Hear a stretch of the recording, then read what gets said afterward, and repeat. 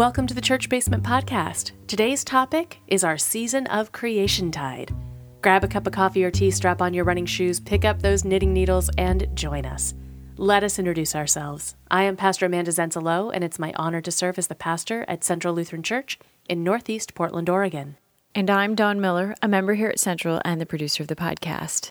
Okay, for those of us who did not grow up Lutheran, what is Creation Tide? Oh, it doesn't matter if you've grown up Lutheran. You may never have heard of this. Really? Really. Oh, it's that specific to this church? Yep. No way. Yep. There are some other denominations, congregations who do this, but this is a very specific Central Lutheran Church thing. Oh, wow. So when did it start? I think that this is our 9th annual Creation Tide. Okay. Here at Central. It's getting close to the 10-year. I don't think it's the 10-year yet. It's like 8 or 9 years this year. Okay. Why did it start? Well, we have a group here at Central Lutheran that is called Care for Creation. Okay. And it's one of our committees, one of our ministries that has been sanctioned to do the work of talking about climate justice. Okay. Now, historically, that might have been the conversation around climate change and that kind of piece. Terminology is changing very quickly in this area. And so climate justice or eco-justice are the terms that are currently being used. Because we've come to understand that as climate change continues, those who stand to pay the highest price are, of course, those who always pay the highest price, aren't they? The people who always have a hard time with these kinds of situations, of course, are those with less economic resources, those who have less money, who have property that is more on the edges. So perhaps they're living in floodplains because that's where the cheaper land is. Sure. Perhaps they are living in the desert area because that's cheaper land. A trailer home. All of those pieces come to play in when climate change happens. And we've seen some results of climate change with Hurricane Harvey. Those who are going to lose the most are those who have the least. And so it becomes an economic justice issue. And not just within the United States, but globally. Sure. Climate change is not something that just is happening within the United States. This is happening on a global level. And so the developing countries stand to pay the highest prices. Oh, sure. And therefore, that's why the movement has gone from being a climate change movement to being a climate justice movement. Okay. And the intersectionality with other justice issues is becoming more and more obvious as we move along the way. And so our Care for Creation group is a group of members of our congregation who care very much about climate justice and about the very real effect that climate change is having on our world. And they come at it from a spiritual basis, from the call that God has given us to be stewards of this earth and has gifted us this planet. And it's ours to take care of and to steward and to maintain and to love tenderly and gently. And that we have not done that well. And it is our call then to bring attention to the fact that there are ways in which we impact this world that are not helpful and ways that we can repent of that action and turn around and make new choices. And so we spend an entire month, 4 weeks, on Creation Tide each year. So basically what you're saying is they saw the problem, they saw the need for something, and they just made up the season? There are other folks in other denominations that have also done this. Okay. And so Creation Tide is something, if you Google it, you'll find different liturgies for it, different prayers for it. Okay. So like a focus on creation care is what Creation Tide is about. And they chose as a group to request that this be a 4-week celebration, a 4-week event in our congregation. And they have done the organizing and the planning and the working ahead and the grabbing the educational hour dates way in advance every year so that they can create this opportunity for us to delve into ways in which our faith impacts how we choose to affect our creation. So is this just a before and after the service thing, or does this affect the service itself? It also affects the service. Okay. Not as directly as it has in the past. So at the beginning, when they started this, I think they had more within the worship service that they kind of interwove it a little more into the worship. Since I've been here, I've requested that we stick to the regular lectionary readings, that we stay on course with the heartbeat of the church across the country and around the world, having the same readings.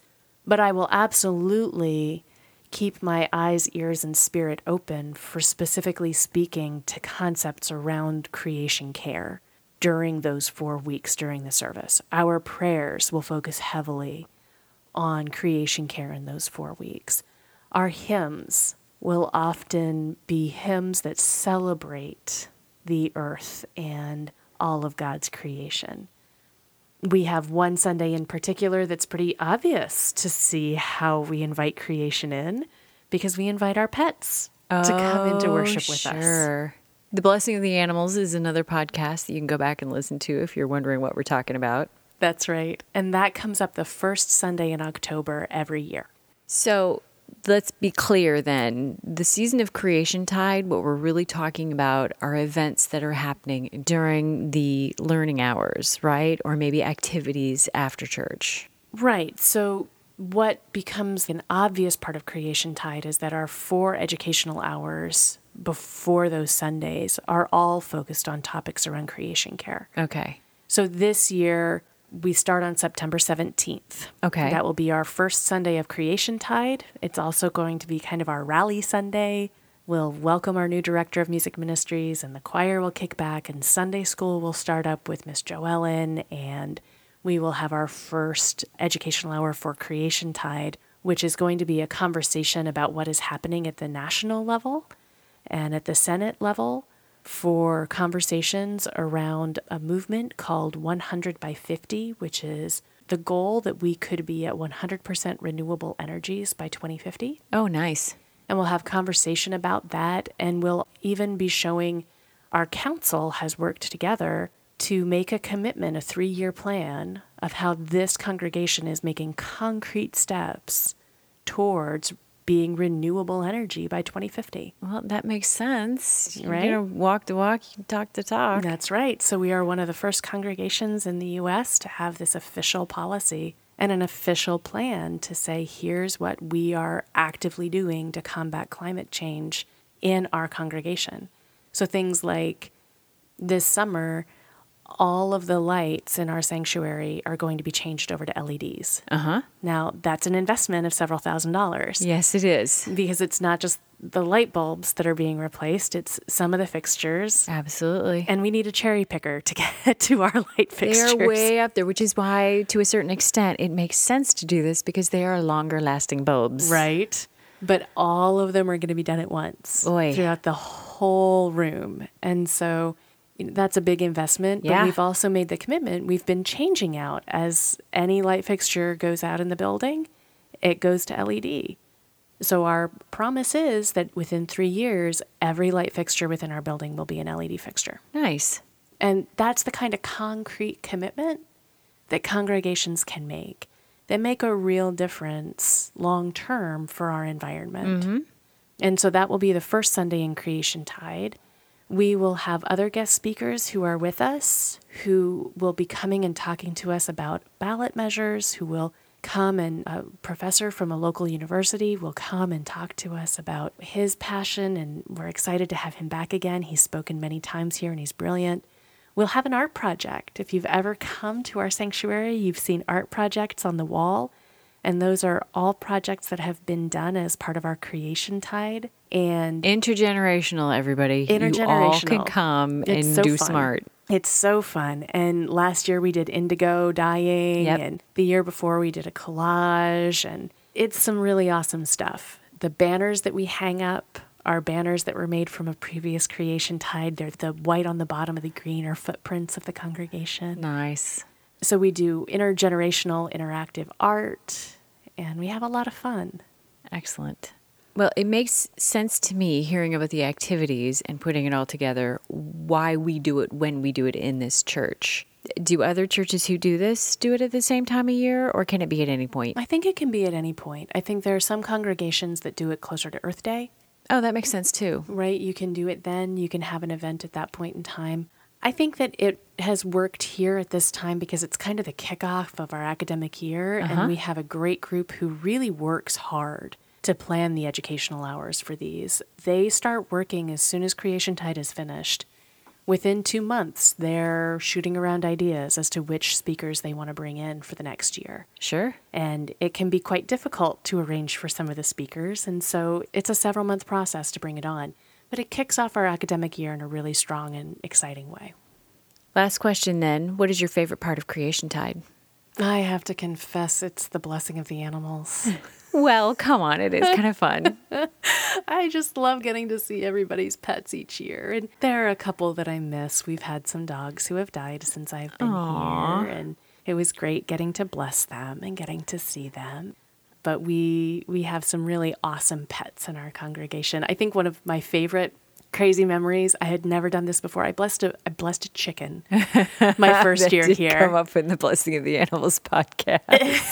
It's still good. It's still good, right? There's just such a sweet chicken. I had no idea. So, yeah, I think the Blessing of the Animals is my favorite part of Creation Tide. Excellent. I wish that mine would behave better, that I could bring them with me, but I can't bring them. They would want my attention a lot more than I can give. They get a personal blessing when you get home. That's right. But that means I don't get to show them off. Oh, well, bring in pictures. That's right. I could do that.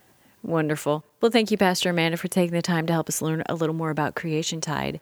I would encourage those of you in the area to please take a look at the website and see if there's anything you'd be interested in. You do not have to be a member to come to the education hours. And you don't even have to join us for worship afterward. Not even. And there will be coffee.